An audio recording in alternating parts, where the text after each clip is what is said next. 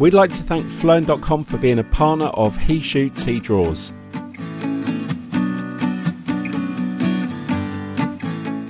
Flearn make learning fun and engaging with an extensive library of pro tutorials for Photoshop, Lightroom and photography at all levels of expertise, from beginners to advanced.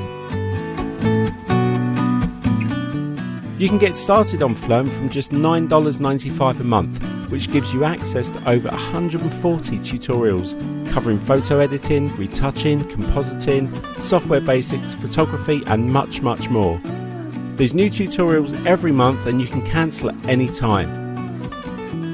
For He Shoots, He Draws listeners, you can use code GETPRO20, that's GETPRO number 20, to get 20% off when you sign up. Check out Flearn.com today.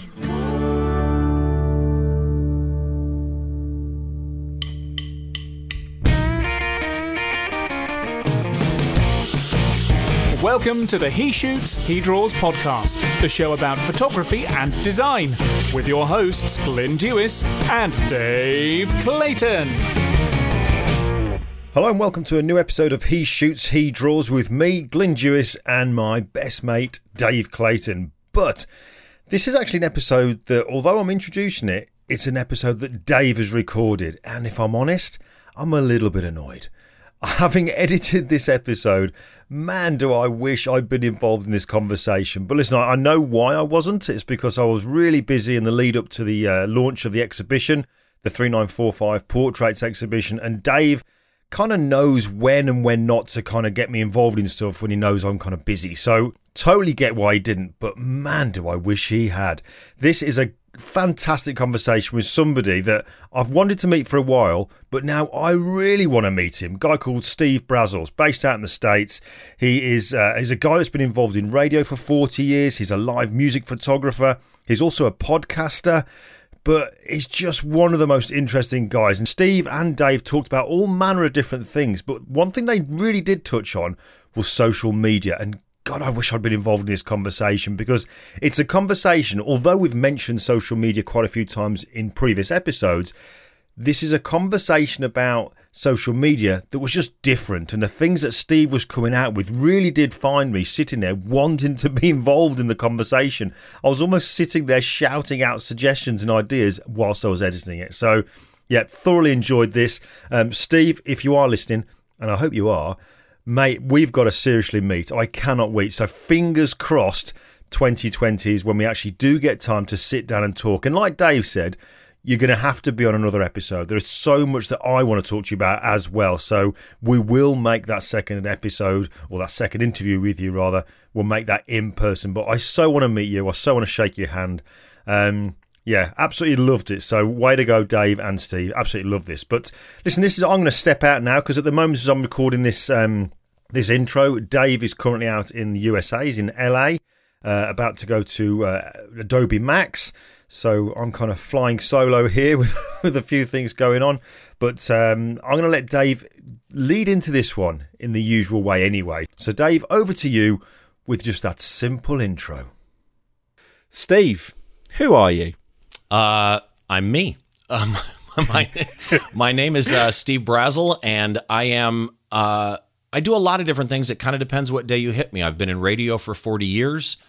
I do live music photography, and through the live music photography, I've also ventured into podcasting myself. So I have a podcast called Behind the Shot that I host and have photography guests on, where we take one of their shots and dissect it. And that's what I love about some of our guests that we have, is they're not just a single thing. And when you're like us and you're late 40s plus tax. Yeah, I wasn't going to call you on that one. Yeah, I say late 40s plus VAT. But so many people have such an interesting background that the thing they're doing has always been with them, but it's not necessarily the thing they started out to do. And one of the things that fascinated me about you when I kind of got to know you, I think my first time I really took notice of what you was doing was an interview you did with Scott Kelby in, I think, 2017. On Behind the Shot? Yeah, I love that interview. I'd seen your name bandied around. I'd seen your name in the industry, but it had never connected yet until I saw that interview. And it was a really good interview because people like Scott, and there's some designers in my world where you kind of know what they're going to say. But every once in a while you get an interviewer that just gets that little bit more out that's interesting, and you get to know a friend better, which is kind of what happened with that interview. So yeah, I agree. And you know what was interesting? That was my first meeting of Scott, actually. And what was so fascinating to me about interviewing Scott was just how giving he is with his knowledge and his time.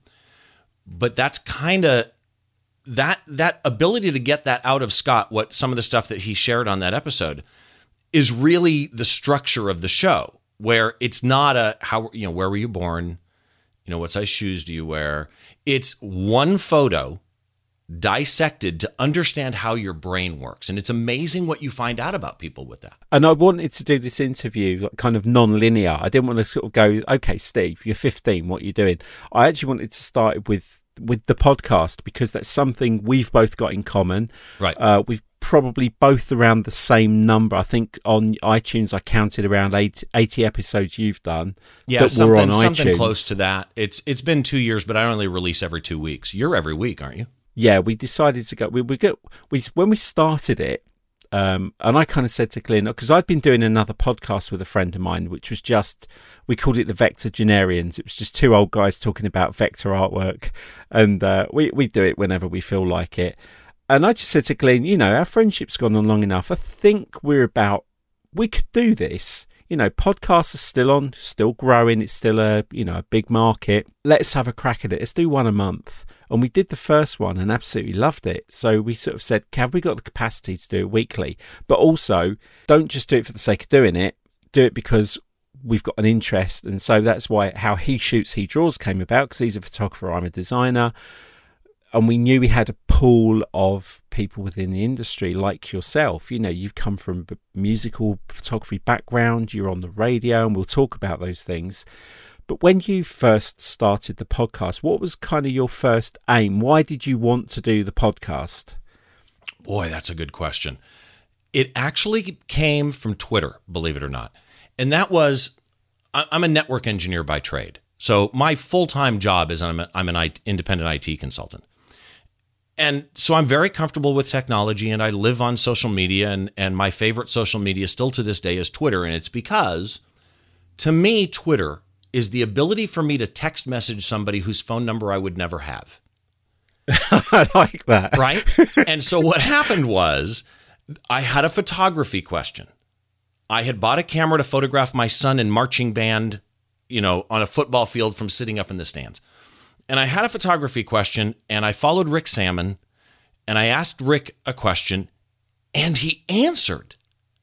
And we talked back and forth a couple of times, and then we ended up meeting. And Rick has become a very good friend. I've got, in fact, a little piece in his new book. And really kind of from that, I started realizing that even the type of photography, I followed Rick, and I'm by no means that type of photographer, right? I followed Glenn, and by no means am I a portrait photographer, but I'm fascinated by the portraits he takes. I started realizing that there are types of photography out there that if I learn something about them, family portraits, landscape, nature, wildlife, travel photography, whatever, I can take something I learned from those people and apply it to my live music photography. Yeah, get that?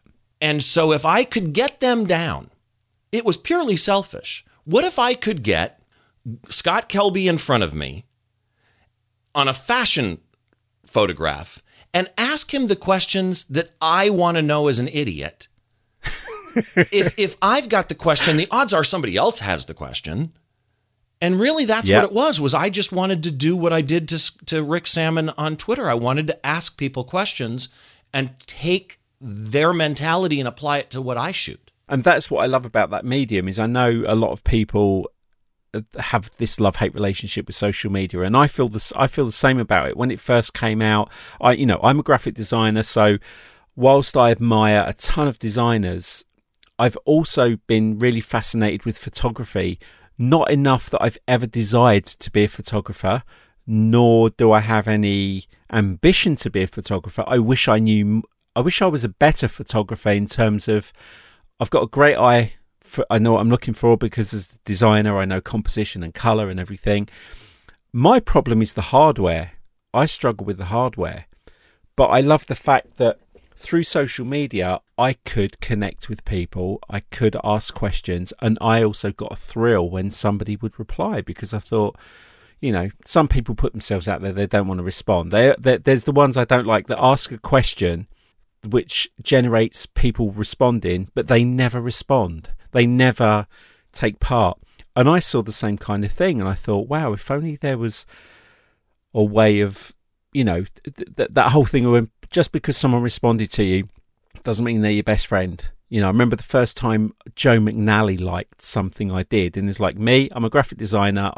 It only really started with the Kelby stuff, but that first day that I got a notification on my phone, Joe McNally liked your photo. Are the words I never thought I'd see. Right. Didn't mean Joe was instantly my best friend, and it took about 4 years of being in the same room as Joe McNally before I spoke to him. Had a photograph taken with him, which I'm sure he doesn't remember, to now he's a great friend, but it's taken a while. And the podcast is just taken some of those relationships up a level. Well, and the other thing is people like your stuff on social media doesn't mean that they like your stuff, right?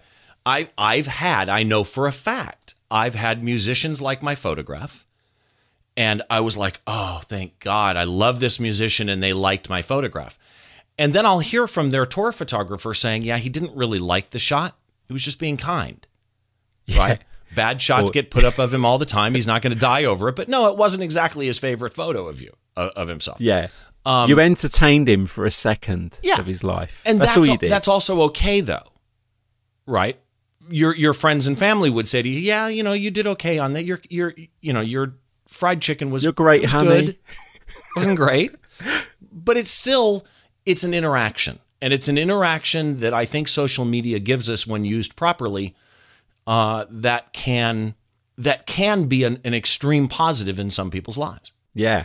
So with the podcast, then, when you first started it, and you'd obviously realised you can connect with these people, when you went about, we took it easy. Our first guest was someone we knew, But what we found with doing the podcast is probably, I don't know, say we've interviewed 50 people, only about 5 or 6 are people we've never met. And yourself included tonight. This is the first time we've actually spoken. We had a good chat before we came on air, but Steve was one of those guys that I knew I could have a good conversation with, and that's why I wanted to have you as a guest on the podcast. But I love the fact that you're a podcaster as well, because you're working alone, you've built up a reputation. Sometimes you get good guests, sometimes you get no responses. Oh yeah. And every once in a while, there's nothing there's nothing like a complex question. A question so complex you took the time to write it down. Yeah. and you know what I mean, don't you? And and you get there and you're like, okay, this is it. This is money. So tell me A, B, C, D, E, F, G. Yeah, I liked it. Yeah. And it's like pulling teeth sometimes, but I have a goal on every podcast I record, and it's my own little thing, and my guests usually don't know it. And I'm the same as you. I started with friends, right? I mean, I started on a podcast network, and the owner of the podcast network was one of my first guests, and then I had some friends of mine, Christy Goodwin, who's out by you, was my third guest, but every episode I record, whether I know the person or not, and nowadays it is probably 90% people that I do not know. That's almost good. Every guest, I want to hear one sentence. I want to hear, when I had Trey Ratcliffe on, he said this, and inside I got this glow. Wow, that's a good question. That's what I want to hear. I love that. Right? I want a question that clearly to me, oh, you didn't expect or have heard this question before. Yeah. Followed by, so Trey, what's your favourite f-stop? Yeah. The one I always think of it like a press junket. So a couple of guests we've had where I really didn't expect to get them, and was moderately surprised that we did. The first one was Austin Kleon. Glyn had been heavily inspired by Still Like an Artist, which is where Photograph Like a Thief came from. And I just thought, do you know what? The past 10 years I've made a living of communicating and networking and building relationships. What's the worst that can happen? Send an email. If they say no, it's fine. I wasn't expecting to get them. And then when they come on and suddenly you've got them, it's like you say, you want them to say that's a good question. I don't want to waste their time with asking exactly. them. I understand these people haven't listened to my show. I get that, and I'm okay with that. But to me, I'll give you an example. And at the time we're recording this show hasn't aired yet, and nobody knows that I've got this guy. Okay.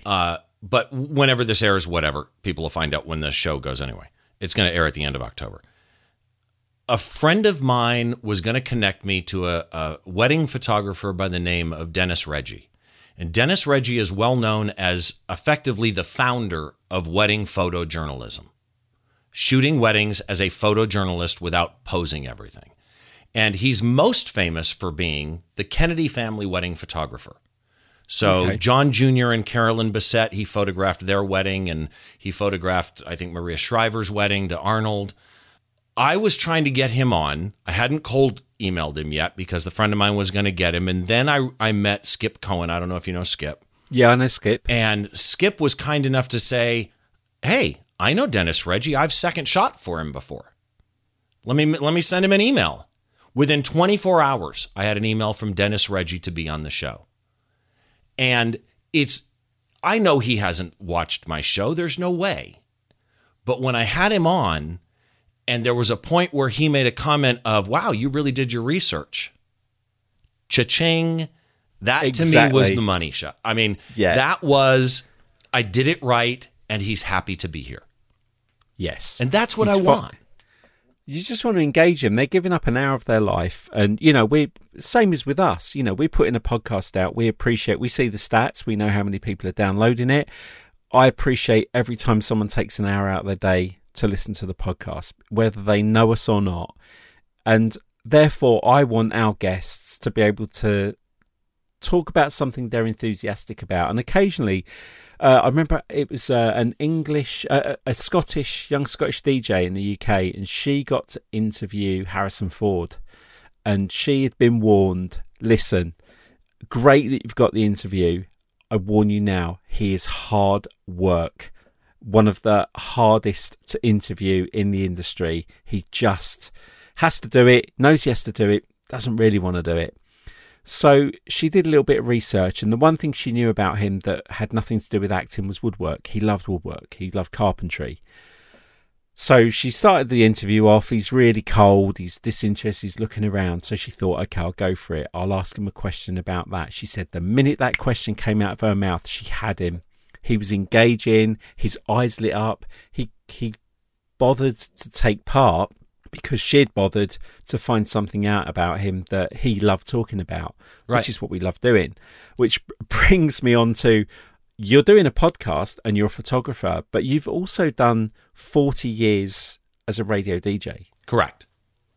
So Yeah, you started when I you were have 7, been- yeah? You know, I was in college, or on your side, it would be in university. And it was really kind of a strange circle of things. I was studying information systems, or what we now call IT, information technology. And a friend of mine, midnight to 6, took me to their radio station in Palm Springs, California, and just let me watch them. And it was a top 40 radio station. And about 3 o'clock in the morning, he put on, Led Zeppelin 2 and let it track. And I looked at him and I said, you're a top 40 radio station. You don't do this. He goes, yeah, nobody's listening. Nobody knows. And I was hooked, right? It was just everything I wanted. I dropped out of college. I learned to broadcast. Since then, I've worked country radio. I've worked easy listening. I've worked top 40. And the station I'm at now is a rock station. And I've been there since 1987, so almost 32 years. That's KCAL. Yeah, KCAL FM in Southern California. And I've been there 32 years actually this month. And I've emceed a lot of concerts, and that's how I ended up in photography that I really do. I bought the camera for family stuff, And I looked at my boss at the radio station one day. And these days, we used to get backstage for meet and greets all the time. It doesn't happen as much now. That's usually VIP paid stuff. But in those days, it was industry people that got meet and greets. And I looked at my boss and I said, we get backstage for meet and greets. Can we get photo credentials? He goes, I don't know. Ask somebody. I said, well, I'm asking you. He goes, well, ask a band. I said, okay, but the problem with that's going to be, I'm going to have to prove I work for the radio station, and DJs don't have business cards. The sales staff does.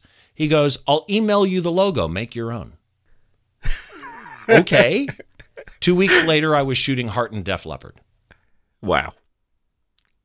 And if you don't ask, you don't get. You've got to use initiative. It was just, I had a camera. I didn't even know what to do with it. I shot my son, like I say, and playing drumline in a marching band on a football field, high school football field. But I loved it. I loved how technical it was. I loved the mistake that I made buying the lens that I made that was the wrong lens, that as a geek, because I ended up circling back later in my life into IT, I bought the wrong lens to photograph my son, and that forced me to learn photography correctly. And that whole circle turned into, I'll learn how to shoot music photography. Yeah, and that's what I loved about your background was I love radio. I mean, I remember when I used to go to bed, I had a little transistor radio, and I'd be listening to some of the stations in London, and I just loved it because it was just you had no visuals. You had to put everything else in your head. It's theater of the mind. Stories. Exactly. If it's done properly, it's theater of the mind. Yeah. Yeah. Nowadays, I can't listen to it because every DJ says the word "like" in between every single word, which to me is not broadcasting. Right. It's horrible. But what I loved was you started in radio.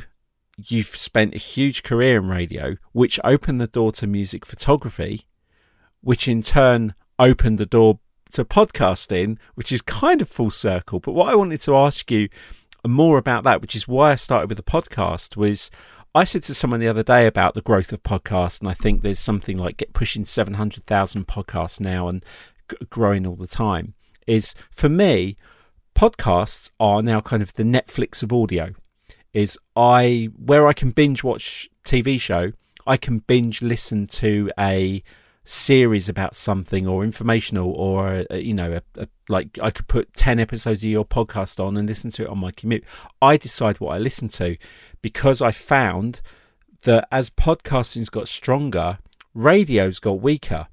It's now full of adverts. I've got a really good friend of mine who's started off in London, really big DJ, and he's still working for a London radio station.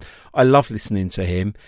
He also did a podcast. He's back on the radio. I listened for an hour. I think he spoke for 7 minutes.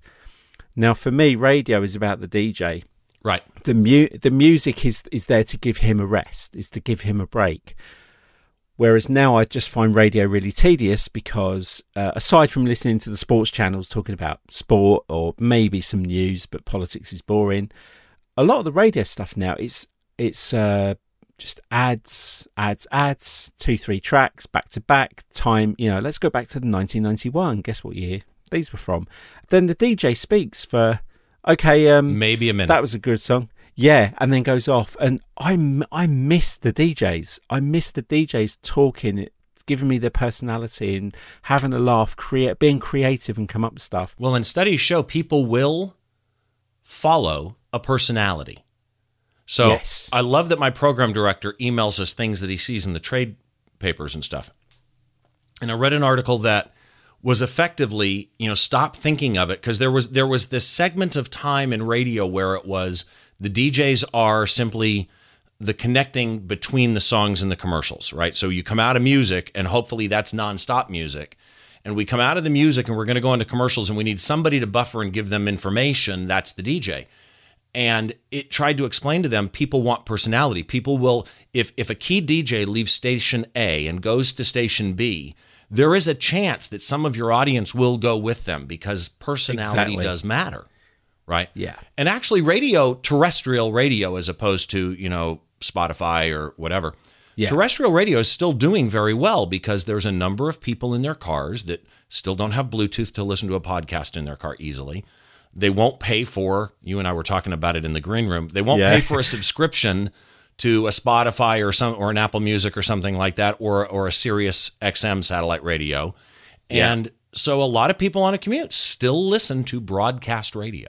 And so is yours your side of the DJing? I mean, are you an evening? Are you a morning? Do you have I just do weekends now, and it's mornings from 7 in the morning to 11 in the morning. And have you noticed that change in your career from when you started to now? And now that you podcast, what significant changes have you seen in broadcasting that kind of cross over? Here I go. That's a good question. Radio, so many people think terrestrial radio is dying. And there will probably be a day that it does.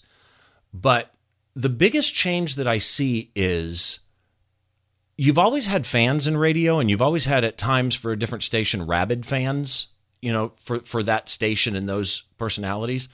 It's almost gotten stronger, because what's happened is some people go to Sirius, or some people go to Spotify, or some people go to Apple Music or to podcasts, or listen to what is effectively a cable news channel, but also broadcast live over Bluetooth through your smartphone.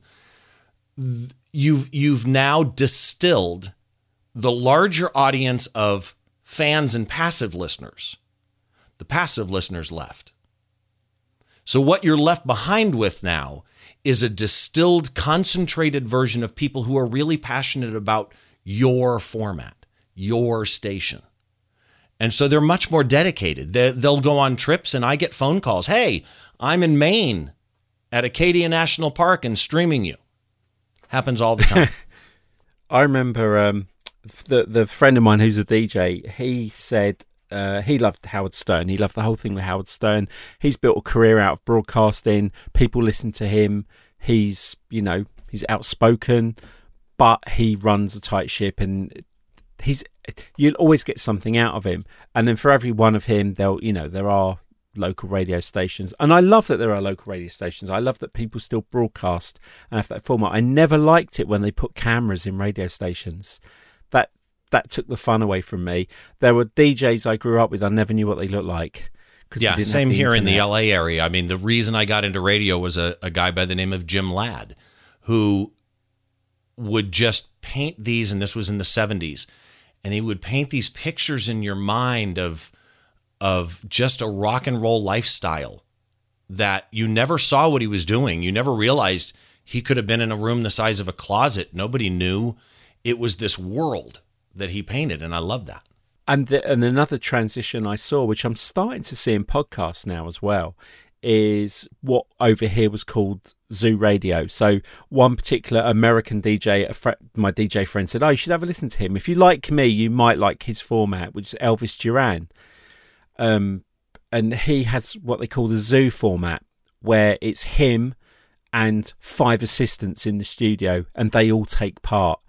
And I've noticed that with podcasting now is all of a sudden there's now 4 or 5 hosts on a show.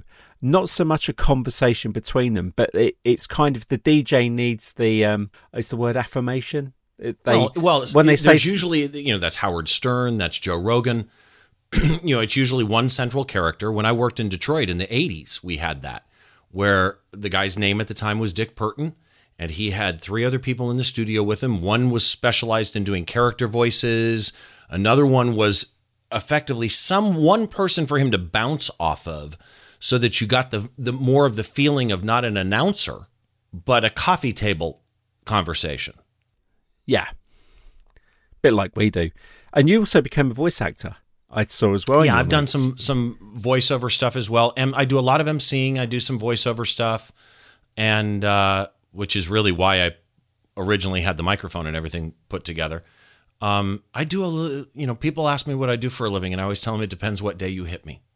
I was going to say, and what's fascinating is I didn't know you had a day job, and a lot of people don't realise I have a day job. And ever since I left school at the age of 16, I've always had a day job. You left school 2 years ago? Yeah, I know. I just had a tough paper round on my bike, bad weather, 1 pedal on the bike. Yeah. But you do all these things. I was looking through the list of the stuff you've done, you've achieved.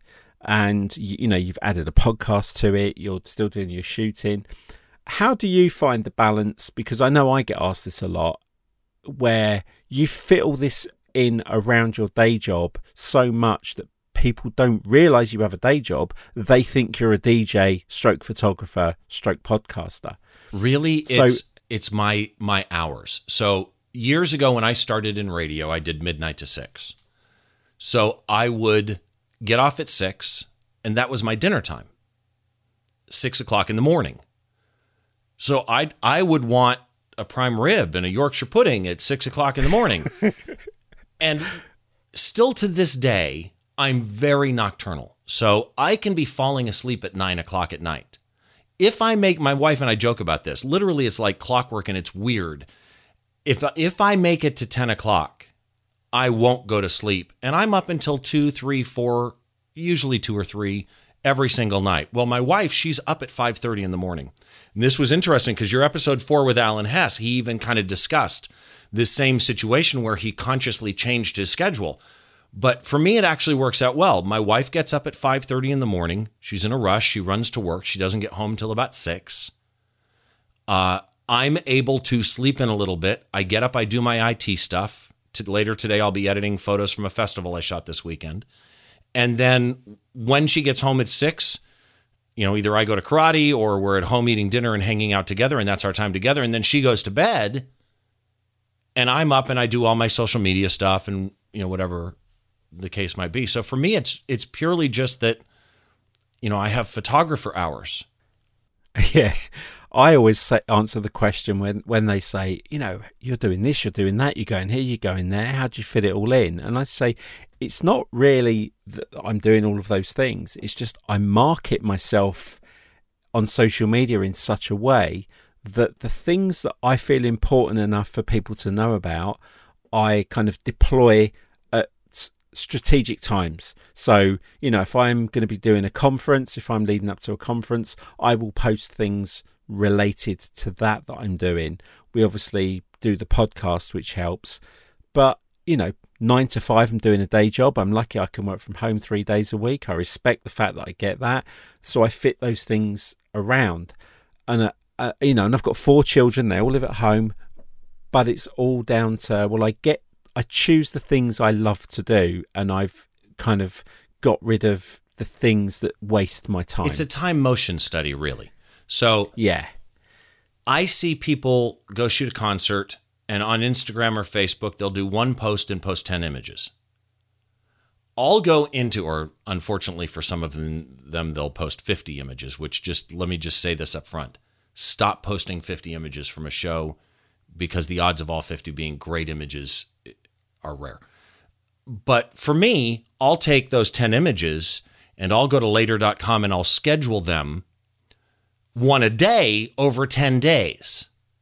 And it pops up on my phone. It's time to do your later post, and I post it. So to me, it's a brevity of what I do and say and what I share, so that, and I don't auto post, I don't cross post. So people this is my pet peeve with Twitter, for example, where I see a picture and I see a description and it's, I was out with Dave Clayton and we were walking and I took a picture of the ... And there's not even an Instagram link necessarily, and it was cross-posted from some other social media service, and I just refuse. I can do it. I've got all the tools and knowledge to do it. I choose to take the time to type out 240 characters because it isn't that freaking hard. I'm guilty of that. I set up an app called If This Then That. Yeah, I love If This Then That. Yeah, and I'd kind of forgotten it was there, and then all of a sudden I realised I'd got a couple of messages saying, "Oh, David, I try to reach your thing on Twitter, and it ends, and there's no link, or the link doesn't go to anywhere." And I realised that I became lazy. I was thinking, okay, like the podcast, when your episode comes out, I'll do the graphics, I'll get all the links ready. I generally first thing I do is I post it on Instagram. And I tell Instagram to post it to Facebook. And without thinking, I sometimes do Twitter, or sometimes I don't. But I forget that I've got IFTTT. And goes and posts to Twitter anyway. And I've never had a successful one. The only way I can make it successful is actually to use Instagram like Twitter and do the 200 and something characters work out. So what I've done before now is I've actually typed the text out in Twitter, then gone back and posted it in Instagram, and then the Instagram so that you know that it will out. fit. Yeah. And you can use later to connect to all of those things and get a specific post for each one. Here's the other thing that I do is if I do cross post from Instagram to my Facebook page, which I do, part of my posting process is I post to Instagram using later, goes on Instagram. Yes, send it to my Steve Brazill Photography Facebook page. And as soon as I'm done, I head to Facebook because the Instagram @tags don't work on Facebook. No, you re-edit. So I re-edit to make sure that everybody's tagged properly for a Facebook tag. Yeah.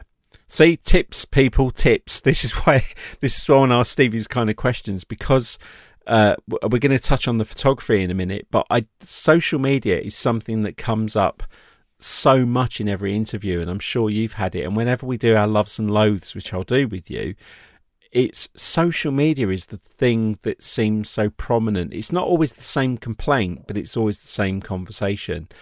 But I actually quite like the fact that, you know, I need it, like you said. Facebook's kind of, it's there for you to help with your business. You have it. I personally, I like Instagram because I just like looking at the pictures. I don't, you know, I do read, I do comment. From your music photography side, how, because obviously you've been doing that for a little while, at what point did you sort of realize, damn, I'm gonna have to embrace social media? And how much has social media helped your photography career? Because I know these days people think their photography career will start on Instagram. And for the likes of you who've been shooting, Instagram comes along and it becomes an extra thing. How have you found that? So I know people in that second group that have started on Instagram, came in before me, came in after me, whatever, because the complaint I hear all the time is, you know, I came in late when everybody already had 3 million followers, and it's hard to get a follower count organically today. I know people that have come to Instagram late to the game and now have, you know, 5,000, 10,000 followers because they're active and they post regularly. For me, when I was shooting and Instagram wasn't around, I was late to the Instagram game. I was quick on Twitter because that was a tech thing to me. The photography side of Instagram took me a while to get into. I love it now. The difference with me on Instagram and the thing that I see how some people build their following, and that is a lot of people will do just, you know, it's kind of human nature, a follow for a follow, right? So if Dave Clayton follows me, I'll follow him. And so I see people, yeah, they've got 5,000 people following them, but they're following 6, right? And I actually love photography. So I actually want to browse through my Instagram feed and see pictures from people I know. So I am not one, and this is to my detriment from a marketing point of view, I'm not one to follow everybody that follows me because I'll go look at their feed, and if they have great work, I'll follow them back. But I don't want my feed, I'm not just using it for marketing, in other words, right? I'm using it to see good work. And so I'm not going to just follow somebody because they followed me. That will affect your follower count. But here's to me the biggest thing. And this is any social media. And this goes for your design world. It goes for Glenn. I made the joke earlier, you know, stop posting 50 images. I am not, in my opinion, a very good photographer. There are some people who like my work and think I'm good, but that's only because I only show them pictures that show me in the light I want to be seen in, right? Absolutely. Only show work that conveys an image of yourself the way you want that image to be conveyed. So if I've got 10 shots and they're all A's from a grade card point of view, but 2 of them are A pluses, right? And 3 of them are C's. Show the A pluses, because it's the same with a portfolio. if you've got 19 amazing shots in a portfolio and one shot that's just not that good, I'm going to look at it and go, I wonder which photographer is going to show up for my job. The guy that shot the 19 A's or the guy that shot that one? Yeah. Show me you're good. Don't show me you're busy. Yes. And that's one of my pet peeves on social media is I don't care how busy you are. I don't care how much you're having to do in your day to produce the thing you produce. I don't have to see an Instagram video of you on a coach with your laptop on your knee editing 50 shots you've done with an engagement shoot that morning. I don't care. Show me. I follow you to see the good work because, like we said earlier, people on social media are entertaining us for a second. We see it. We keep scrolling. Our thumb just rolls through. Like, double tap. This whole thing of live video, I've not done. I know Glyn can do it because he's quite comfortable on camera. But bizarrely, I do follow people and I do watch some of their live video. What I find odd is the minutiae of it all. Don't worry, you don't have to check in every day. I don't need to know you're driving to get a coffee because now it's hard for me to find unless it's a really good cup of coffee. Really good, yeah. It's hard for me to find the interesting things you do anymore because and that's it. You've diluted now or you've congested your good things. And one of my things that I like people to know is we all understand that you have shots that are not portfolio, right? Yeah. Alan Hess, who is literally wrote the book on live music photography and has some of the best live music pictures out there. There's also sometimes where he goes and shoots a show where the band the lighting for the show is horrible. He's shooting from the soundboard or he's forced to one side of the venue and the artist is not conducive to photography. They may not even be, presentable sometimes the way that they come out for a portfolio. We all understand that. And what we say, and I do a lot of judging, or periodically I judge image competitions for local photography groups. And what we'll say, sometimes people will put a wedding photo. I'll use that as an example in an image competition. And we'll say to them, here's the deal. I will give this a green merit, right? Meaning I understand that the mother of this bride paid you cash happily and loves this shot. You got green merits for this. As a competition image, it's a snapshot, right? This isn't a great wedding photo by any means. You're not going to get jobs working for the Hollywood elite with this image. But I guarantee you the mother and father of the bride thinks that this is the most amazing thing on earth. You can have both. Just don't show one of them on social media. Yes. It's like when Scott does the photo critiques on the grid. And I like watching those sometimes because it is really interesting. We've said this before, and I know it sounds like we're giving social media a good kick in tonight, but it deserves it sometimes, is when you are a photographer, and probably more so a newer photographer, you buy your first camera. So basically every photograph you take from now on in on Facebook, you have to tell everybody what camera you shot it with and what lens you shot it with and all that stuff.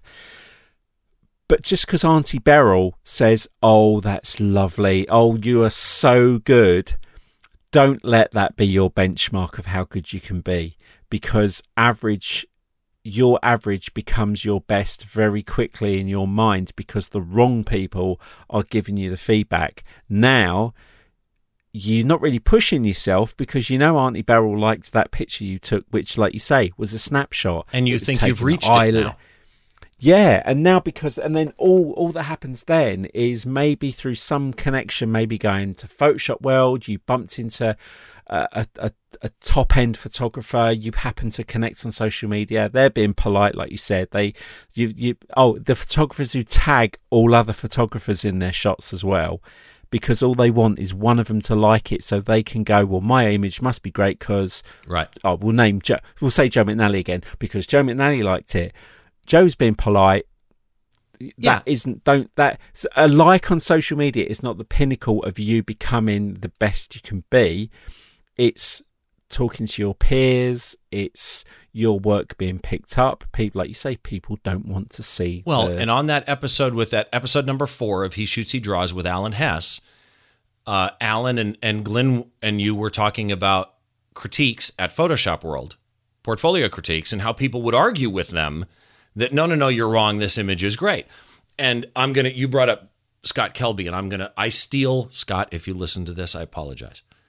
I steal this line from you on a very regular basis at Image Comps, but it really, to me, is the description. So on the grid for a image review show one time, Scott made this comment to somebody, and I use it when people put flower photos in an image competition. And Scott's take on that was just spot on. Flowers are beautiful by nature. Yes. Whether you photograph them or not, they're already beautiful. So if you take a picture of a flower and want to pass it off as an amazing photograph, not just what's in the photograph, it better be one heck of a photograph. Yeah. Right? Because you're already shooting the most beautiful nature model that there is. And I feel the same way. You have to understand what you're presenting to the world is how the world sees you. He Shoots, He Draws is sponsored by X-Rite. X-Rite bring you the very best professional colour management tools in the industry, offering you the flexibility you need to easily achieve precise colour every time. Check out the brand new i1 Display Studio and i1 Display Pro Plus, both enabling you to calibrate and profile desktop monitors, laptops, projectors and mobile devices for consistent, accurate colour.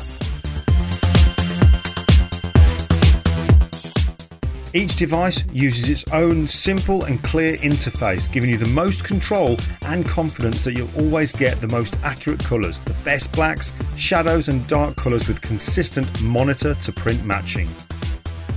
Save time, money and frustration by using X-Rite's professional calibration tools.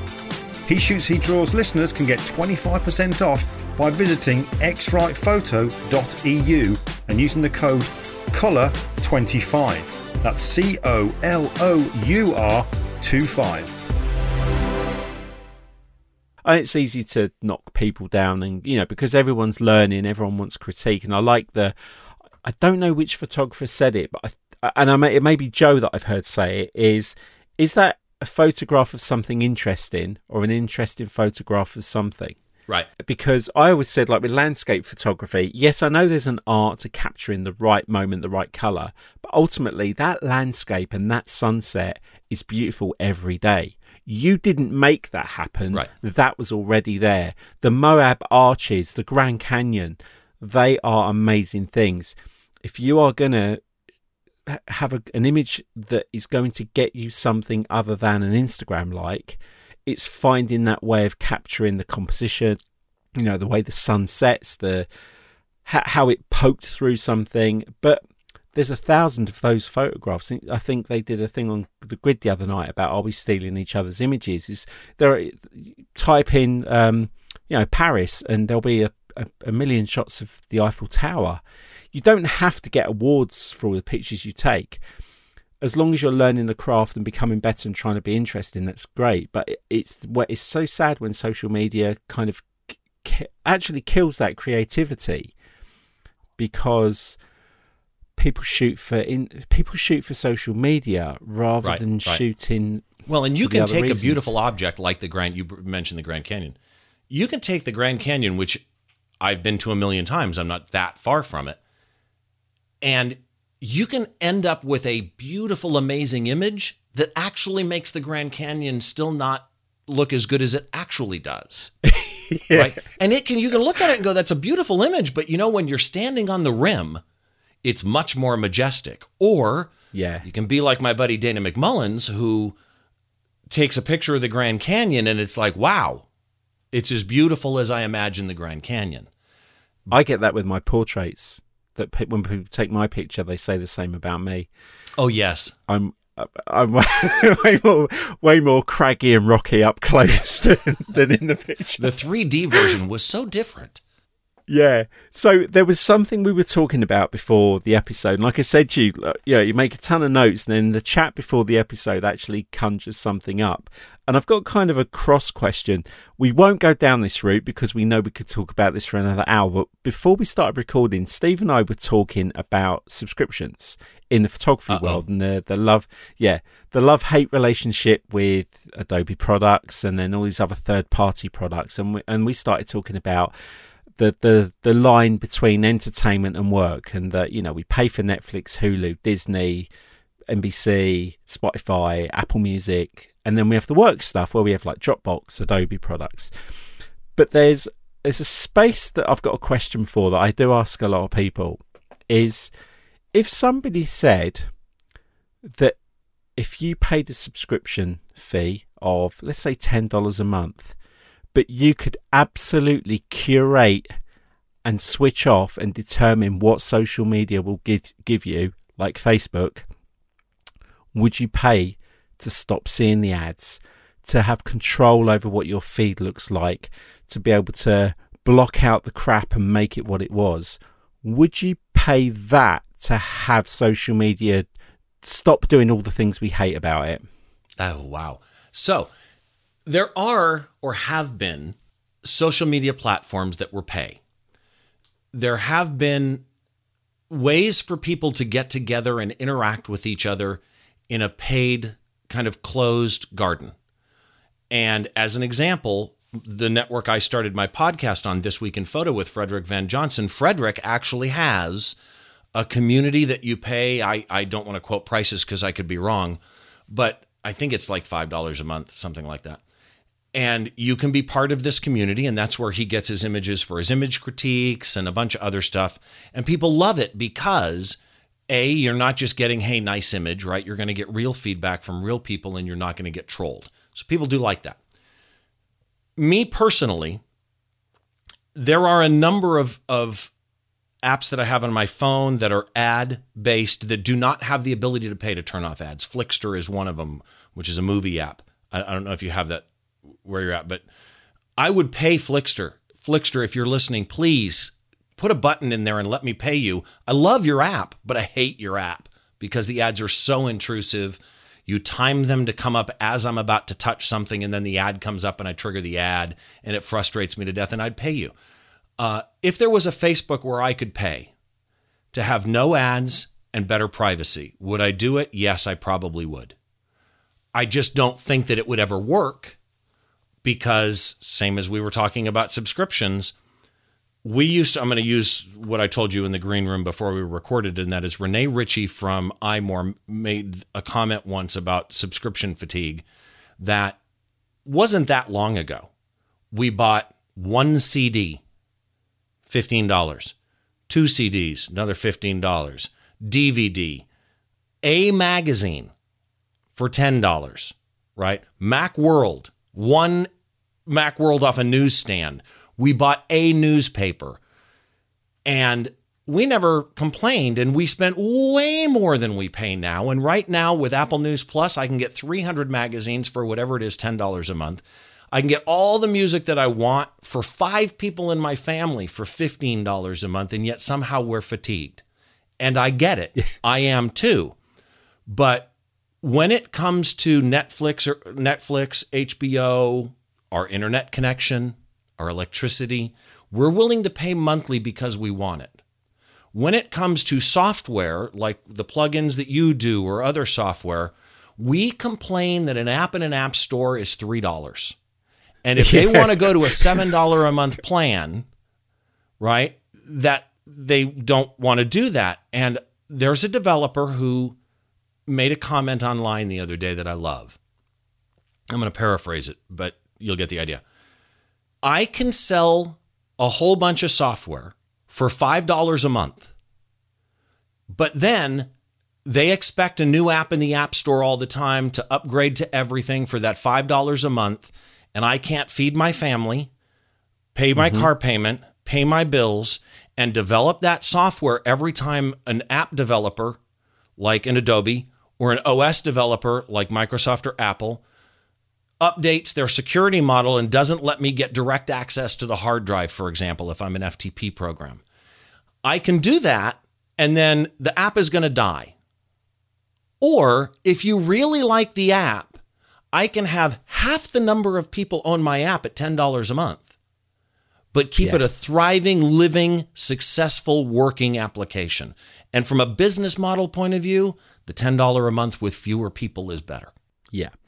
And in the world of photography, because that's kind of what photography and design where we are, I said to you before, like in the green room, I was still paying for a Flickr subscription because I'd put a bunch of images on there way back, and I really haven't got the time to take them all off. It's actually cheaper for me at the moment to keep them there. In our working environment, we pay for storage. We pay for Dropbox storage. We pay for Apple storage. We pay. It's needed, it's necessary, we do it, it's part of our business. And then bizarrely, and we won't go down this rabbit hole, but when it is a product that we use to make a living, to physically make money for, and we don't budget for that, but we budget for, it's a bit like when someone asked me to create a logo for free because they haven't got budget, and the logo is for letterheads and stationery. They've got the budget to get it printed. Why is the printer not printing it for free? That's actually an extremely good point. And it's appropriation of funds. Yeah, and that type of thing happens all the time where people have misplaced their sense of value to themselves. So there's a plugin I use for Lightroom when I register my images with the U.S. Copyright Office. It's called LR Transporter, and it's shareware, right? You can download it and you can use it, and it's got limited functionality unless you pay. But when you pay, you get to pick the price that you pay. You can pay $5. You can pay $10, right? Yeah. But it's a plugin I like. And as Lightroom changes and plugins get broken, I want this guy to enjoy his life enough to keep this going. I appreciate his work. So I donated, I think, 25, and the recommended was 10 or something like that, happily. And we really need to get back to the mode of a developer that you've never met that makes a piece of software that you absolutely love is like your friend who brings you a really nice bottle of wine and a good lasagna. And you look at him and go, next time we go out to dinner, I'm buying. Right? That's how you need to look at these developers who make products that you need. And that is, you want them to succeed. Yeah. And even with gear, I've actually said to someone once about when we're having the conversation, and I want to get the new, I'm going to sound like an idiot here because I don't know any of the cameras, but I'm going to say the new Canon DX something or other. There you go. But whatever is the newest brand new pro Canon camera right now, probably the one that shoots in itself and you don't even have to touch it, that one. Exactly. Just thinking about it's already, when you buy it off the shelf, it's already preloaded with great in images it already. Yeah. And it's, I don't know, let's say $5,000, all right, because that's the prices I've always heard. And photographers are like, I can't afford that. But if they could have that camera for $50, I'm probably going down the wrong place here because you can pay monthly for stuff, but it's that putting that value of, if the thing you're paying for is going to help you make money and it's making it easier for you to be able to do it without having to just keep taking cash out your pockets in lump sums, which is what we used to do, is it beneficial for you? Yeah, and actually the best example there to me is cell phones are over $1,000 now if you get a top cell phone. My iPhone 11 Pro Max was expensive, but with an Apple upgrade program, there's no interest. It includes Apple Care Plus, and I pay monthly, and 12 months later I can swap it. Now, exactly the same here. Now, some people would go, well, I'm not paying that for a phone. Well, here's the deal. I'm an IT person. Now, granted, I also just love tech. But same here. This phone is the single computer I am on more than any computer in my life. I remote control networks on it. For me, that is not even a thought of that's the phone that I want with that screen size and those 3 cameras. Yeah. That gives me, I'm exactly the same as you. I like the Apple ecosystem. I've got an iMac, I've got a laptop, I've got an iPad, I've got an iPhone. They all talk to each other. The things that aren't good, I can live with. Yeah. I'm fine with that. But I went on the upgrade program. Now, the only thing I don't like about the upgrade program, which I didn't do, was because the upgrade program is 20 months interest free with Apple Care. If anything happens, you're fine. I'll see the 20 months out. I'm not going to pay for half of $1,000 phone. And at the end of 11 months, when I can upgrade, I'm actually handing over a phone, writing off $500 and starting a new contract. And Apple have just got a less than 1 year phone back off me, and they've had $500 in their pocket. Right. And if I you get keep nothing. it, I then get you no can trading. sell it outright and make a little Exactly. money. But for me, I'm an early adopter, so I always want the newest phone. Yeah. And for me, a lot of it is I changed my photography when I go on vacations with my wife years ago. I don't want to be that dad or that husband that's, hang on, honey, and let me take this shot. So years ago when we went to Italy, I said to myself, I'm only going to take my phone, and at the time with an Olo clip, attachable lens. And mainly because I wanted a fisheye or a wide angle. Well, now I've got that in this. And, were there times I wished I had a 24-105 and a Canon 5D Mark IV? Yeah, but I didn't have to sling it around, and I didn't have to worry about security with the camera on my shoulder. And I pulled my phone out of my pocket, and I got very, very enjoyable, usable photos. Yeah, and that's how I view it. For $50 or 50 quid a month, I've got a computer, a phone, a great camera. I'm going to upgrade to the 11 Pro. I do use it all the time. Not like I'm on Facebook all the time, but I do use it as a computer, and it's something I love. And there's an interview I'm hoping to get at Adobe Max. I'm not going to name the person because it jinxes it, but this person has come onto the scene as a photographer and making a name for themselves, and they only shoot with an iPhone. They only edit on the iPhone. They don't even go to a computer. Everything is done on the phone. And some of the work it's amazing what you creating. Can do. Rick Salmon's wife in their books, all the photos from Suzanne, Rick's wife, are all phone shots. Scott Kelby's wife, Calibra. Yeah, Calibra. Oh my gosh, what that woman shoots on an iPhone is scary good. And that's what it's becoming. It's part of our world. And say us late 40s, I love the fact that we've got the experience of comparison. Yeah, plus VAT. Is we've got the experience of comparison. And what I love about speaking to people on the podcast is you do get their views, you do get their interests, you get their opinions. And I love that many a time my opinion's been changed by a guest because I've not looked at the thing the way they do. Right. And you can it's okay to go, do you know what? I was wrong about that. I totally see that in a completely different way. It's been lovely Glenn to talk said to you, that you're Steve. never wrong. Well, that's because I pay Glenn a subscription to agree with everything I say. And we're full circle. Yeah, back where we are. So I've taken an hour of your time, Steve. It's been an absolute pleasure talking to you, and I definitely know we are going to have a second interview, and the rule is on the show generally, where possible, with the second interviews in person. So I'm going to say now, I hope we meet in 2020. That would be awesome. I hope it's a Photoshop World and I get invited back. Scott Kelby, if you're listening. Scott Kelby, if you're listening. And we'll sit down and have a chat because there's so much more I want to be able to talk to you about. And Sounds I get good to me. told off for going way over the hour. So thank you, Steve. Now, before we go, where can people find you? How would you like people to find you? Yeah, I have two different sites really are the best bet. The podcast is at behindtheshot.tv, not .com, not .co.uk. It's behindtheshot.tv. That's the podcast. And then my site is stevebrazill.com. There's a link to the podcast there too. And the last name is spelled like the country Brazil, but there's two L's. So stevebrazill.com. And all my social media links are linked there too. But I'm on Facebook now and then. It's Steve Brazill Photography.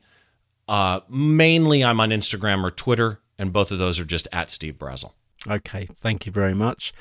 People, go and have a look. Find Steve. He's been a great guest. He's somebody I've really wanted to speak to for a long time, and I've not been disappointed. And, I will make that payment tonight when we've gone. Sounds good. I'll put it on your card. It'll be a recurring payment. Yeah, I'll be over in a couple of weeks. I'll leave dollars with Alan. Yeah, exactly. But no, it's been really cool because we've got to speak to Alan. We've interviewed Drew Gurian. We've interviewed Matt Hayward.